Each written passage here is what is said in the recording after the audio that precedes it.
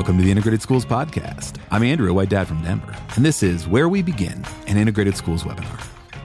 Back in July of last year, we here at Integrated Schools put on our first ever webinar. You know, one of the projects that my late co-host, Integrated Schools founder Courtney McKitton, was really excited about before her untimely death was workshops. She had done just a few and found the possibilities of reaching people in person and really bringing them into this movement very compelling. A number of us here were committed to continuing to build on that vision, and then the pandemic hit. So while we couldn't get together in person, we decided to take a bunch of the content that Courtney had created, add our own flair to it, and put on a webinar, as one does in a pandemic. And I'm thrilled to share an edit of that webinar today. I think it's a great introduction to Integrated Schools and lays out the historical context that got us here and why it's a problem. If you're a longtime listener, some of this may feel familiar, and if you watch the webinar, I guess it all will. So why share it today?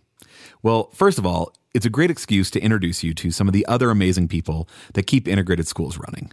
There are 5 of us on this webinar. You've heard Anna before on the podcast several times. Molly joined me for an episode with Dr. Annie Shimaro at the end of last season. And I'm really excited for you to meet Courtney and Kim, 2 amazing moms who are integral members of the Integrated Schools team. The other reason we're sharing today is that we're doing another webinar. On April 19th, 5 p.m. Pacific, 8 p.m. Eastern, we are pleased to bring you the Integrated Schools Movement, How We Show Up, Part 1. The Where We Begin webinar was really an introduction to Integrated Schools. How We Show Up is designed to dig into some of the issues that can come up when we parents with racial or economic privilege show up in schools where our kids are in the minority. How We Show Up will feature stories from the same crew of parents addressing issues around rallying and recruitment, parent involvement, including PTAs, and staff interactions. We're really excited about it, and I hope you'll join us. There's a link to register in the show notes. It's free. It's going to be great. All right, let's hear the Where We Begin webinar.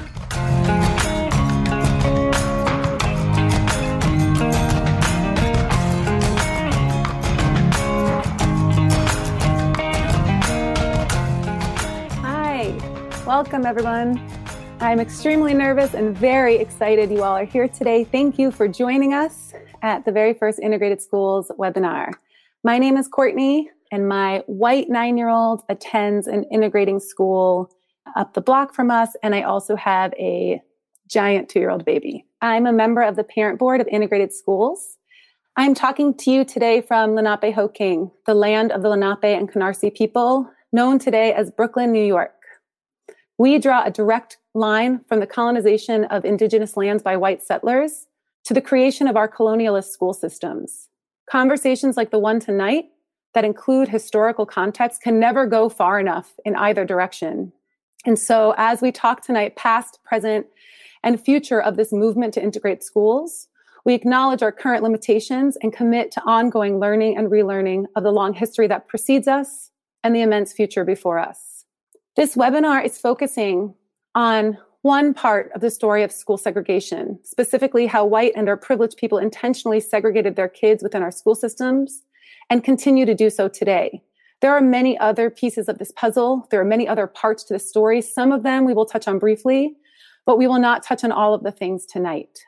To be clear, we respect intentionally built and created spaces for Black and Indigenous and people of color. We acknowledge the power of all Black spaces, and we are not seeking to integrate all spaces.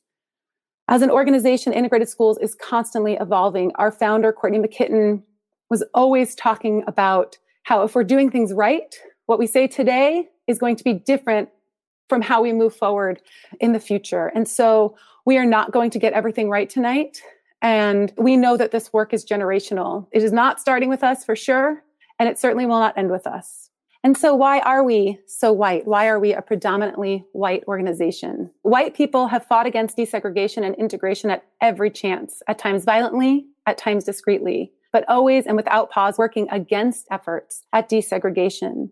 As earlier, I said that we draw a direct line between the colonization of indigenous lands by white settlers to the colonialization of our school systems. We also draw a direct line from the decisions we make for the schooling of our kids and the murders of Breonna Taylor, Ahmaud Arbery, George Floyd, Rhea Milton, and many, many other Black people that should be with us today.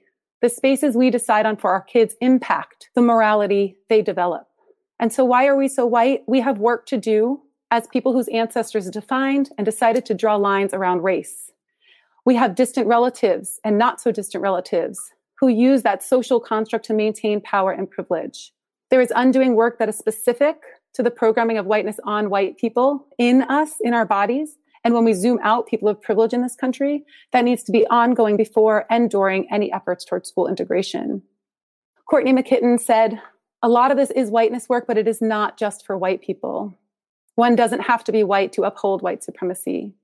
She started this organization largely because of the covert yet palpable racism in conversation among white people about schools. But we are late to this integration game. We are not here first. We are part of a movement that necessitates anti-Blackness work, anti-racist parenting work. We know there are many BIPOC who believe in anti-racist school integration.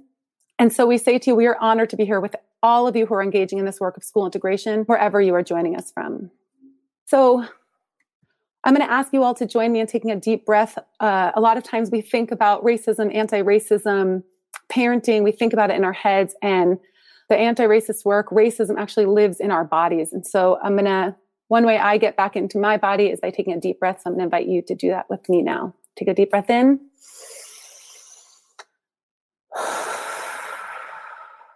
And I'm going to invite you to reflect on your own schooling experience with me. Take a moment and think back to your school experience, elementary, middle, and high school. Who was there with you? Who wasn't there? What sorts of friendships did you have? What sorts of conversations did you have and didn't you have? And what comes up for you as you think about this? As you take a few moments to reflect on your caregiver's decisions for school for you, we will each take a moment to introduce ourselves. We'll say our names, pronouns, land acknowledgement, current name of place of residence, involvement with integrated schools, and tell us where your kids go to school. Thanks, Courtney. I'm Andrew. He, him, his are my pronouns. I'm from Denver, the stolen land of, at varying times, the Cheyenne, Arapaho, Ute, and Sioux. I have 9 and 6-year-old white daughters who attend the same elementary school that I went to, which we opted out of our zone school to attend. And I host the Integrated Schools podcast and I'm part of the Parent Advisory Board. I'm Kim, and my pronouns are she, her, hers, and I'm speaking to you today from the land of the Powhatan, also known as Richmond, Virginia. I'm a white mom, married to a man of Mexican descent, and we have 4 kids together. And I asked my kids in preparing for this how they wanted to be called when we're talking about their race, and they said half Mexican, half white. So I have 4 half Mexican, half white kids, and their ages are 7, 6, 5, and then a little 3-month baby who just started giggling. And I am also a member of the Integrated Schools Parent Advisory Board, and I'm happy to be with you tonight. Hi, I'm Molly. My pronouns are she, her, hers. I'm a white parent raising 5 white children with a white spouse. I'm from the land of the Wappinger and Quinnipiac people, now known as New Haven, Connecticut. And my children range in age from 4 to 21. I'm not going to say all the places to go to school, too many. And I'm also on the Integrated Schools Parent Advisory Board. I'm Anna. My pronouns are she, her, hers. I am a white mom of 2 white kids, ages 4 and 8, who attend an integrating school in our neighborhood. And I am from the land of the Tongva tribe, currently known as Los Angeles. And I am also on the Parent Advisory Board of Integrated Schools. Thanks, everyone. I'm going to take this opportunity. I hope you had a chance to think about your schooling. And I'm going to share a bit with you about my schooling experience. So who was there? When I was growing up, everyone I went to school with was basically white from similar economic brackets. And that segregation split even further when I went to high school. Most of the white and Jewish kids went to the high school I went to, and most of the white non-Jewish kids went to the other high school in our town. Who wasn't there? There was a literal bridge where all the Black people lived. And those are the words that lived in my brain my whole time growing up.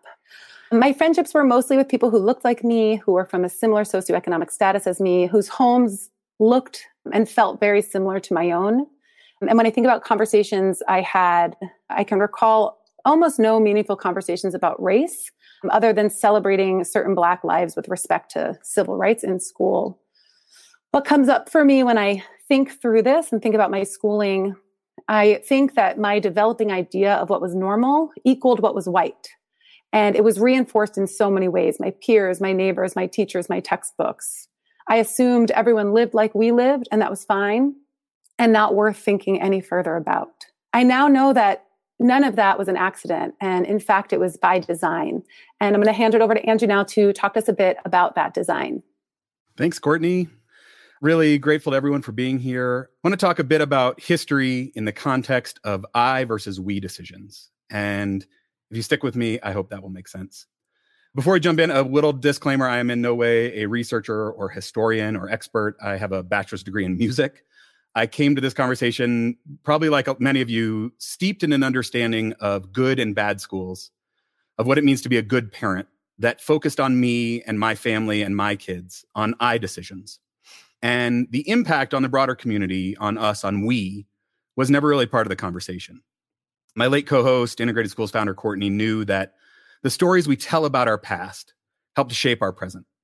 And looking at the current levels of segregation in our schools and the impact that that's having on all kids, I couldn't quite wrap my mind around it without understanding some history. So I'm just going to try to give you my sort of takeaway here, recognizing my lack of expertise. So advance apologies to any education historians who may be listening. This is just sort of how I've tried to make sense out of this history. So 1954, Brown v. Board, historic decision, unanimous decision says that separate is inherently unequal. A year later, Brown 2 comes along and says that the solutions to separate being unequal have to be implemented locally and with, quote, all deliberate speed. This is, as Dr. Vanessa Siddle-Walker says, basically designed to make sure that the South isn't too unhappy with the Brown 1 decision. And so a number of things are happening in this moment in the country. And one of the things that comes out of it is massive resistance. This is the declared strategy to undermine school desegregation.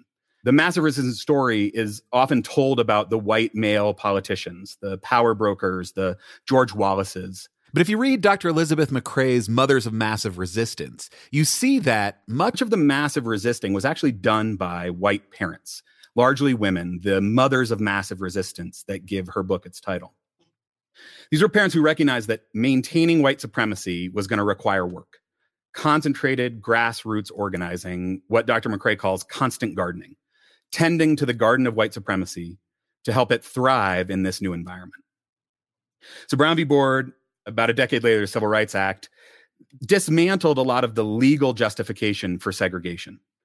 And these parents recognized that the explicitly racist language that they had been using wasn't going to work anymore. And so they start turning to ostensibly race-neutral language. But the goal is still the same, the maintenance of white supremacy through school segregation. In the early days, this language took the form of things like local control or parental rights. White parents stopped saying, at least out loud, I don't want my kid to go to school with black kids. They started saying things like, I want my kid to learn a curriculum that's in line with my values. Or my concern is not for maintaining white supremacy, but rather for maintaining my property values. These parents tended this garden with thoughtful insight, dedicated organizing. And as they worked on this race-neutral language, they honed it and they perfected it. It became more and more effective, eventually allowing what Dr. McCrae says, the consumers of this rhetoric to maintain a racial innocence, to consume and then recreate this rhetoric without having to face the inherent racism built into it. It allowed parents to focus on personal I decisions that felt reasonable and justified without ever considering the we impact. And so what was the we impact? Well, it was pretty massive. So as of the 2016-2017 school year, white students are no longer the racial majority in public schools. Despite making up 48% of public school students, white kids on average attend a school that's 69% white. More than 40% of Black and Latinx students attend a school with 90% or greater students of color. And this number has been on the rise since the late 80s when the Reagan administration began pulling back on support of court-ordered desegregation. More than half of students go to school in racially segregated districts. So these are entire school districts where over 75% of kids are either students of color or white students. So by many measures, our schools are as segregated now as they were 60 years ago. But why does this matter? What's the problem with segregated schools? You look at the work of Dr. Vanessa Siddle-Walker and others, they tell the story of strong Black schools. Many of the leaders of the civil rights era were educated in them. Why does it matter if we're segregated like this? I think it's important to start with one reason that it doesn't matter. And it doesn't matter because white kids are not magical learning unicorn fairies that sprinkle fairy dust of achievement on all their classmates, right? Our kids are not inherently any more special than other kids, despite the system treating them as more special. Proximity to whiteness is not the answer to educational justice. and our white kids are not here to save the schools.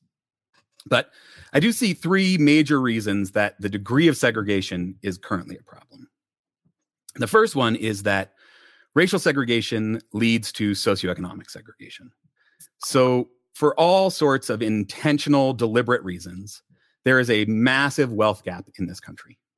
You can look at the work of Richard Rothstein, Michelle Alexander, and many others. This is not the place to get into all the reasons. It could be its own webinar for sure. But everything from the burning of Black Wall Street to redlining to how the GI Bill was implemented to our current criminal justice system has resulted in the ratio of white family wealth to Black family wealth being more than 10 to 1. And this is wealth, right? So beyond discrepancies in salary, net worth, the type of wealth that's passed on from generation to generation. So racially segregated schools result in most places in socioeconomically segregated schools. And our school system is not designed to provide equity when there are large concentrations of poverty. There was just a study last year by the nonprofit EdBuild. They found that districts serving predominantly students of color receive about $23 billion less every year. That's billion, than districts serving predominantly white students. So the first problem with segregation is that it results in, as Dr. David Kirkland says, concentrations of privilege and concentrations of vulnerability. The second reason I think that the current level of segregation is a problem, and you can look to the work of Rucker Johnson, Nicole Hannah-Jones, many others, we see that our education system is designed to educate white kids. There's an old adage in desegregation work that green follows white. We invest our green, our money, in white kids. The only thing that has been shown to meaningfully redistribute resources at scale in this country is desegregation. So purely from an empirical viewpoint, given the way our education system works, from power structures to funding formulated district boundaries, for kids of color to receive the same opportunities, the same quality of materials, the same level of experienced teachers, the same AP course offerings, the same extracurricular options, they have to be in schools that have white kids. Now, I would certainly argue that this should not be the case, and that separate from working for real integration, we should also be working to counteract this trend by fighting for more equitable funding. But concentrations of privilege inevitably create concentrations of vulnerability. The goal of integration isn't to create a system that treats all kids like white kids, but to create a system that provides resources to all kids the way we provide resources to white kids, that sees potential in all kids the way we see potential in white kids. The final reason that I want to mention that I think the current level of segregation is a problem is that Elizabeth McCrae's constant gardeners were right. When our kids don't learn together, it allows white supremacy to continue. Thurgood Marshall, in his dissent in the Milliken v. Bradley case, 1974, says, unless our children begin to learn together, there's little hope that our people will ever begin to live together.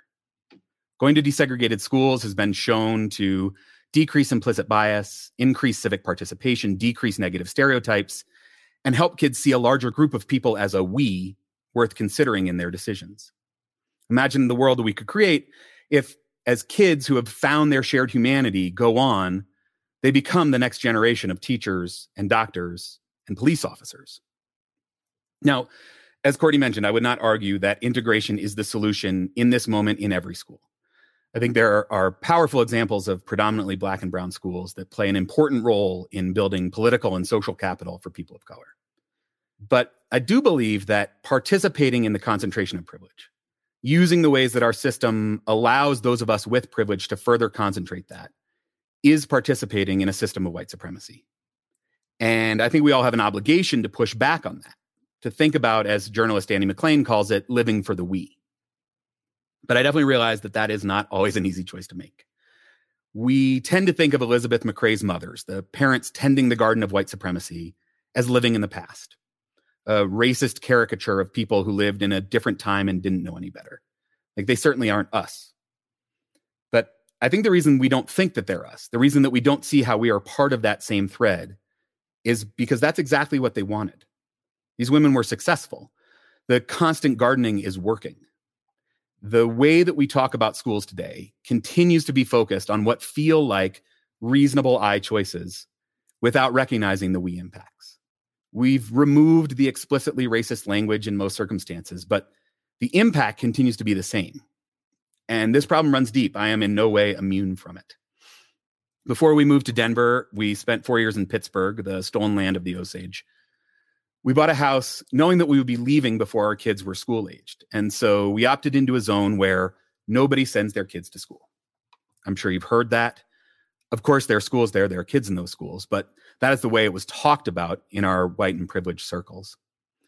Had we been planning to stay until our kids were school age, the social pressure would have been on us to have a plan for how to get out of the school we were assigned to.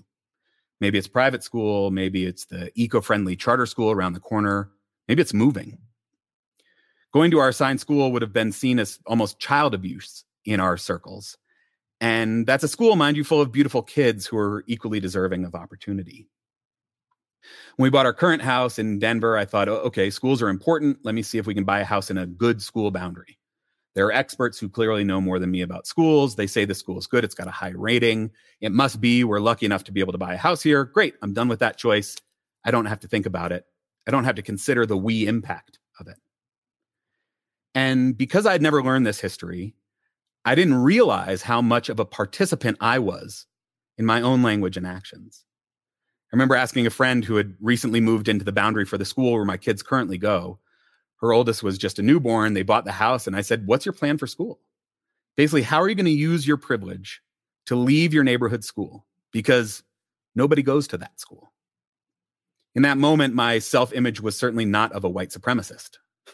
But I had been fed by the poisoned fruit of the constantly tended garden. I was working to perpetuate that system while claiming racial innocence. As I came to understand this history, the problems caused by it, I became ever more committed to working to minimize my participation. We opted for a school out of the school that we're zoned for, the good school, into a 2 out of 10 on the school rating website that shall not be named. But to be clear, this wasn't because I was sacrificing my children for my cause. And it wasn't because somehow our one family was going to solve systemic racism by making this choice. There's a fine line to walk here. I definitely believe that it is better for my kids to be in their current school. They are becoming better, more well-rounded, empathetic, caring people. It is a reasonable I decision.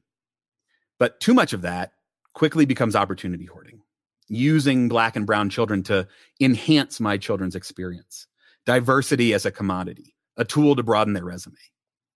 Now, I also believe that our choice is a small step in not participating in the hoarding of privilege, that it is good for our society, for we. But too much of that quickly becomes white saviorism. I'm a martyr here to fix things, to save the school in our society. School integration is about both I and we, but neither too much. So for me, the first step was desegregating my kids. But desegregation alone is not enough if we want to actually move towards justice. We have to talk about true integration, about creating new forms of shared power, about decentering whiteness, dealing with in-school segregation. And that's a challenge for both kids and parents. So thrilled to bring on Kim, who's going to talk a little bit about the parent experience and the challenges that come up trying to integrate our families. And then Molly will come out to talk about why the choices we make for our kids are so important. Hi, everybody. I'm Kim. And my section, I'm going to try to give some terms and then also to highlight those with some stories to really illustrate those terms. And I just wanted to begin with a little bit of a disclaimer is that I'm going to be telling stories that involve real people, and there's a real responsibility there. So if you notice my face get red, it's because I'm coming to you in my most vulnerable human self. And I just want to share these stories in the best way possible. As I said before, so I have 4 kids. So my oldest daughter, we live in a primarily white area of the city. And so our zone school is highly white, highly resourced. So we decided to send her there her kindergarten year. It was fine. And I remember it was around Thanksgiving, like the whiteness. I just felt it in my body. And it was a turkey celebration, and it was a ton of parents, mostly white moms. There were some few dads around, and it was just everyone placing the goldfish on the plates. And in that moment, I just felt like, whoa, this doesn't feel like where we're supposed to be. So we made a choice to desegregate our child. So we said, hey, there's a global majority school that's largely attended by Black students. It's about a mile from our house. Said, okay, let's make that move and go ahead and switch schools. We did not go to the school thinking, let's fix it. We went to the school because we said, hey, we want to be at a school that more reflects the diversity of our entire community. But one thing that I failed to notice then is, right, like I felt the whiteness in other people. And that has also often been the pattern I've noticed with myself, is that I see it with other people before I see it with myself. So I brought that white supremacy culture with me to now our largely Black school. And of course I did, right? I've been on this earth for 38 years. It is ingrained in me. And so no matter what my intentions were, it still showed up and it followed me through the doors to our new school. So I'm going to talk a little bit about the difference between intent versus impact and give a story that hopefully illustrates those. So I was an elementary school teacher. I started staying home after my third child was born. Anyway, so it's the first month of school. I'm sitting in the gym where everybody just waits till the kids are released at the end of the day. And two grandmas that I had gotten to know, they started talking about the word study homework. And my intent was, I was a teacher and I can help. So I just inserted myself into that conversation. I was not invited into it, but I put myself there and said, oh, I can help. I have a degree. I know how to do this. Let me help you. And I remember as soon as the words were out of my mouth, like, that didn't land right. The impact, right, for the women who have been there in that space before, they had been reading the Dr. Seuss books with their kids, their grandkids, night after night. They didn't invite me into the conversation. They didn't need me there. So I noticed that. I went home, wrote like a little handwritten note, and then they were gracious with me. And then I just kept showing up, day after day and chatting a bit in the gym as we picked up our kids. So that's just a little bit of the difference between intent versus impact. We all have good intentions. Your impact, how does it land? How does it land with folks that have been in that space before you? And there's a bit of a motto that has been helpful for me, and it's show up, shush up, which I did not do in that example, and stay put. And so I hope this story illustrates the stay put piece of it. So this is a birthday example, and kind of stay with me here because there's a lot of moving parts. So my son in November, that's his birthday. And I decided, hey, I'm going to plan this birthday. And so I, put all this thought into it. And we had some white friends I was going to invite. And then we had gotten to know there are a couple white families at the school, but I didn't want to invite them because I wanted Black people. It doesn't matter. I totally just curated this birthday party, right? Like it was a curated birthday party. And so one of the Black grandmas who we had invited her son, she starts to bring up the birthday party when we're sitting across from each other at the picnic table, like, hey, how about this? What can we get your son for his birthday? And I say, like, shh, stop. And she looks at me thinking like I was no longer having the birthday party, that her and her grandson were no longer invited. And she just looks at me straight in the face and is like, you're full of shit. And I felt it like a slap in the face. And I just had destroyed trust at that moment. No, that wasn't my intention, but it felt horrible. And it felt like I no longer had her trust.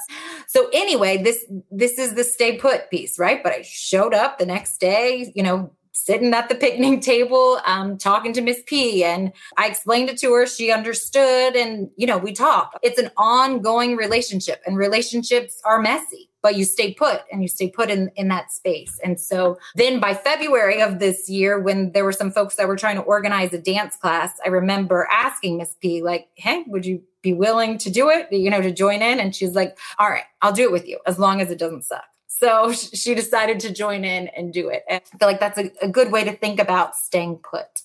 And then the last example that I want to talk about, there's no one else to really explain the difference between desegregation and what real integration is than Dr. David Kirkland. He's out of NYU, a scholar, thought leader, and he talks about what real integration is. David Kirkland says that diversity is like being asked to the dance. Inclusiveness or inclusion is like being asked to dance. But integration, from a racial justice perspective, is the ability to dance on your own terms, to your own song, in your own way, your own beat.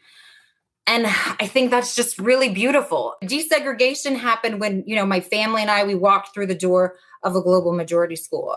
We showed up in that space. But integration, it's the daily, messy work of being in relationship, getting to know folks. It's where I stand at the playground. Like I mentioned, right? There's some white families, a couple that I like that go there. I intentionally do not stand by those folks at the playground. I think about who I greet first. I think about how I'm showing up in spaces, and I mess up a lot, and I stay. and my kids stay. And so a final also birthday example, but a much better one. This was in the spring of last year, and a girlfriend that I had gotten to know, she was having a birthday party for her son, and she's put like 5 people on a text and said, hey, it's my son's birthday tomorrow. Can everybody like stay after on the playground and bring something? So somebody showed up with cupcakes. Somebody brought juice boxes. She went to the dollar store and got silly string. And it was an amazing moment. The kids that were there after school, they stayed, played. We sang happy birthday. The kids did silly string all over a tree that's there. And like, that's what my kids talk about. So those are the moments, like small as they are, those are real glimmers of hope for me, of like real integration and what that can be, and how freeing and how liberatory that can be to be in the moment and be authentic humans together. So I'm excited to pass it off to Molly now. And Molly is going to talk about how the choices that we make for our kids are as important, if not more important, than the values that we hold. Thanks, Kim. Hi, everyone. So we've been talking about our choices as parents and how we can parent and maintain a goal of education justice. We can state what our values are, but do our actions match our stated values, especially when it comes to our decisions about our kids? Do our values truly guide the choices we are making for our kids? What are my kids learning from my parenting choices? Because they are watching us and coming to their own conclusions. Our choices determine our children's environment. And those choices that we make, big and small, either set us further into or out of white supremacy culture. What we are doing right now will be the story of how we raised our kids. Our parenting decisions will string together with other threads in their lives to create our children's story, which is ultimately theirs to tell. If we aim to raise anti-racist children, children that believe in and hopefully fight for equity for all people, do our choices align with our values? Our oldest, now 21, attended our city's whitest K-8 public school. And a few years ago, she asked us why she'd gone to school where she did. We had discussed our values. We talked openly about them all the time, but she recognized dissonance between those stated values and what she learned from the choices that we made with her schooling. And why, if we believed what we said we did we put her in a school of such whiteness and privilege? Our daughter lived with this dissonance that prevented her from being part of what we said we valued, and she rightfully held us accountable. Our actions had an impact beyond our words. Our goal in the choices we make for our kids has to be for them to develop a sense of justice and radical empathy, which is actively striving to better understand and share the feelings of others in order to understand our own judgment and to challenge these judgments so that we might accept everyone for who and where they are. And empathy is so basic and essential that it's not been twisted into the story that kindness takes care of everything. Telling our kids about kindness is giving them a way to act. Making parenting choices for them that help them learn empathy is giving them the tools to be. If we raise our kids to act a way instead of being a way, we contribute to the preservation of racial innocence, as Andrew covered earlier. This is a key ingredient to anti-racist parenting. Making parenting choices that give our kids the chance to develop radical empathy. This, in turn, could determine whether or not our children are learning and playing together in community or just existing adjacently and contributing to segregation within the walls of a desegregated school. Radical empathy achieved through personal experiences for our kids is the path to disrupt racial apathy. Racism is nimble, and white people find new and more subtle ways to express racism, allowing the appearance of kindness, but because of a lack of radical empathy, repeat the harms of racism by engaging in practices and behaviors that reproduce racial inequality. The same old, same old. As we say, the river of racism is flowing. If we swim upstream, we can start to disturb the current. This disruption and our discomfort are crucial if we are to parent with a priority of racial justice. My daughter, when in 8th grade, a different daughter than I mentioned earlier, was one of the only white kids. She spoke up to a white teacher about how a couple white students were treating a black student when the teacher wasn't looking. She felt that the teacher was likely choosing to not address this racialized dynamic. And so my daughter reached out to another black teacher beforehand to sort of process the situation and to share her concerns, so she didn't want to insert herself as a white girl in a place that wasn't hers. And essentially the framing that she had was one of white saviorism at 13, though she didn't have those words. I love this story because I love that she developed empathy and compassion and knew that she was responsible to her peers And I dearly value all of those things. But I can only continue to love that story if she continues to develop and hold these, because they can be undone. White supremacy culture could easily lull her into not paying attention, into not checking her intentions against her impact. The spaces we put her in are a good first step, but the work is ongoing. This choice to put our kids in spaces where they can feel the truth of our values isn't always easy. And it's vital to not see this as a gift that our children are giving to Black, Indigenous, and people of color. And Black, Indigenous, and people of color are not assets of experience that our children are gaining. The types of spaces we want for our kids are not about providing proximity to our white children. It's about an equal commitment to equity. It's about thwarting the power and resource hoarding and co-creating new spaces and visions of what power is. Being in culturally affirming places where whiteness is not centered, but white children aren't absent. Aligning our values with the choices we make for our kids is about our collective liberation. Our children are not healthy and well as long as they grow up ignorant of the harm and benefiting from segregated spaces with concentrations of privilege and whiteness. There is so much focus on the supposed deficits of Black and brown communities. These stories are so deeply entrenched in our culture that we must work hard just to see them. This noticing is a practice that requires regular work, effort, and exploration. What if we focused on the real moral and cultural deficits in the communities that white supremacy culture considers to be so advantaged and beneficial? This isn't comfortable work. We have discomfort in learning how to decenter our whiteness, in being in spaces that don't reflect our cultural identity, but young children don't. We can follow them into comfort, into connection. It requires that we listen and watch, that we trust and believe people, be uncomfortable, and be open. Beautiful things could follow.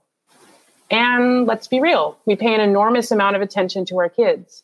What if we shifted and really watched to see how they navigate spaces that we likely didn't have the privilege to be children in? What if we showed up, shushed up, stayed put, and realized our kids didn't share our concerns? And what if we considered just how much our concerns are born from white supremacy culture? So the questions that are at the center of what I'm talking about are, what are we participating in? Does it reflect our values? What values are our children learning from these choices?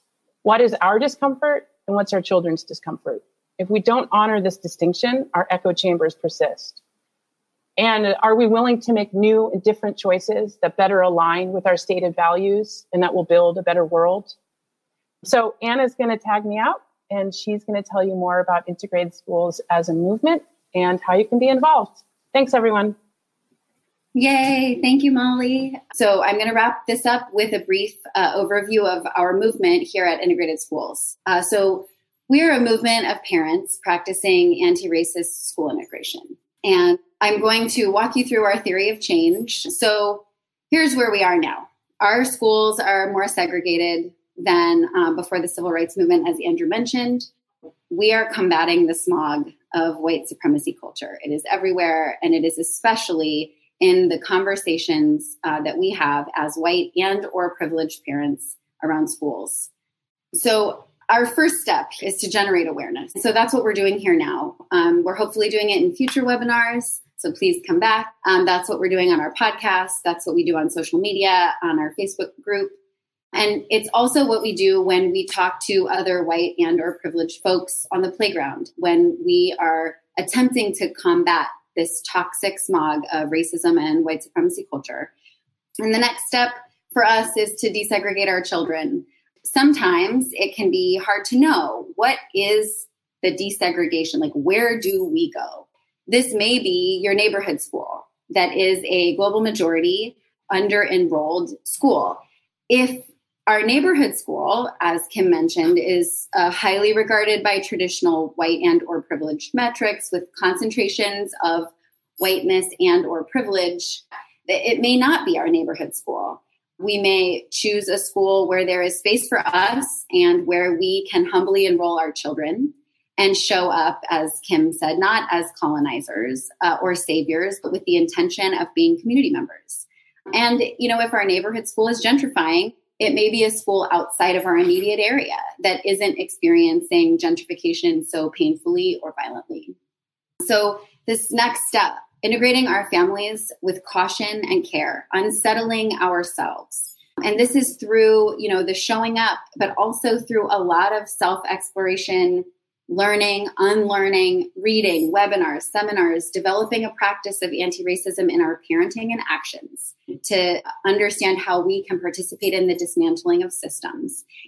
Learning from Black and Indigenous people of color leaders, activists, and educators, and compensating them for their labor. It's deeply considering the systems where we benefit and how we can untangle ourselves. We understand desegregation is not integration, and desegregation can cause harm. True integration is elusive. As a country, we've never actually prioritized it or done it. And when we did, desegregation created a lot of stress and trauma on Black and Indigenous and people of color communities. So, we're asking to hold two kinds of conversations, right? So we're having the schools conversation with other white parents and how that smog gets carried around the playground and in line at Starbucks. But then also when we're in our spaces, we're listening, we're hushing up, show up, shush up, stay put. And we hope that leads to a constituency which grows and allows for meaningful policy change.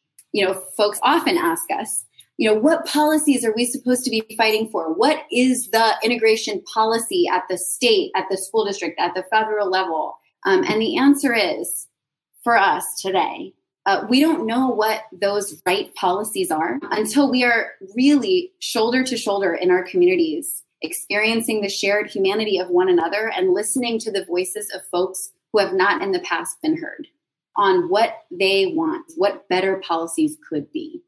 Because where we want to be is a multiracial democracy where we can all revel in our shared humanity and experience. We can have that collective liberation of freedom for all of us from the oppression of white supremacy culture. Many of you know our founder and executive director, Courtney McKitton, died tragically in December of last year. She started integrated schools in her living room after seeing a lot of the toxic narrative around schooling among her white and or privileged friends. And as she went through her own life, she made mistakes, even in her own choices. And she deeply considered how those mistakes impacted others and wanted to create a space that would allow for the growth and expansion of this idea that integration, maybe we could figure out a way that it would cause less harm to communities of color. And her idea took hold. We have, 25 chapters around the country. We have a team of invested collaborators and board members that are deeply committed to this vision. And, right before she died, she and Andrew recorded an amazing episode of the podcast that I would love for you all to listen to if you haven't already, called All I Want for Christmas is 3.5%. And the idea of this was originally from Erica Chenoweth in her Harvard University TED Talk, where Chenoweth was studying the tipping point of social movement. So what happens when sweeping social movements take hold and become social change? And what she found was that critical mass was really only 3.5% of the population to be actively engaged. And what she actually said was the visibility of civil resistance actions attracts more and more active and diverse participation from the ambivalent.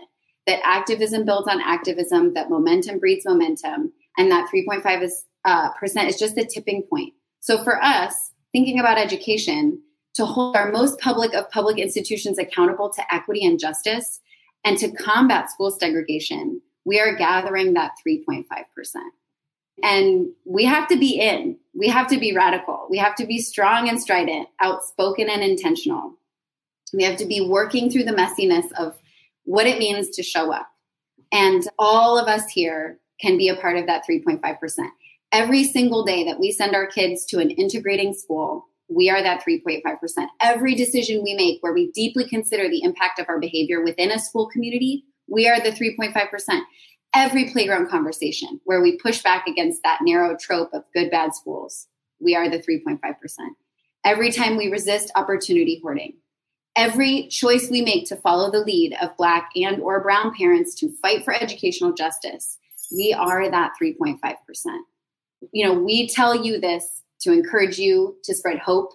Part of this twofold mission, we want us together to see the connection between our desire for racial justice and our choices around schools. And then we need to talk about it outside, on the playground, in line at Target. And then when you feel lonely, you can come in here and commune with us. So you can go back out there and keep having those conversations. Because as one of our dearest friends, Courtney Martin, said, Courtney McKitton once told her, people like you do things like this. Integrated schools is a movement. Movements are amoebic, they're decentralized, they're evolving, they're generational. We are growing and we're changing here. And who we are as an organization is not set in stone. We are not perfect. We don't have it all figured out. And we've given you a lot tonight. I feel like we're all eager to share. I feel like I've been talking kind of fast to get it all out there. So what I want to do is just pause for a minute, take a breath. You know, these past few months have been incredibly trying for everyone. And you here tonight may be feeling really overwhelmed. Pandemic, civil uprising, it's all a lot. And for us at Integrated School, you know, sharing this information with you this past hour isn't the end. There's a lot more. Everything that Integrated Schools is about is actually what comes next. You know, once you have taken this information into your body and metabolized these points, discussed it, you can take that as a first step and keep going. We would encourage you to connect with a local chapter, to join our parent-to-parent, to listen to the podcast, to join our Facebook community. We have a great resource list on our website, and allow these ideas to maybe inform the choices that you make going forward. Really quickly, we want to leave you with just one question, and we're going to think about it too. What do we want our children's educational stories to be? Do we want them to be stories of segregation, or do we want them to be stories of true, meaningful integration?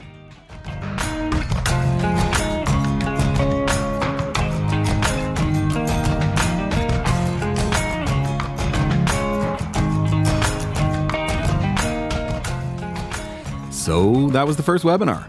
I am so grateful to Molly, Courtney, Kim, and Anna.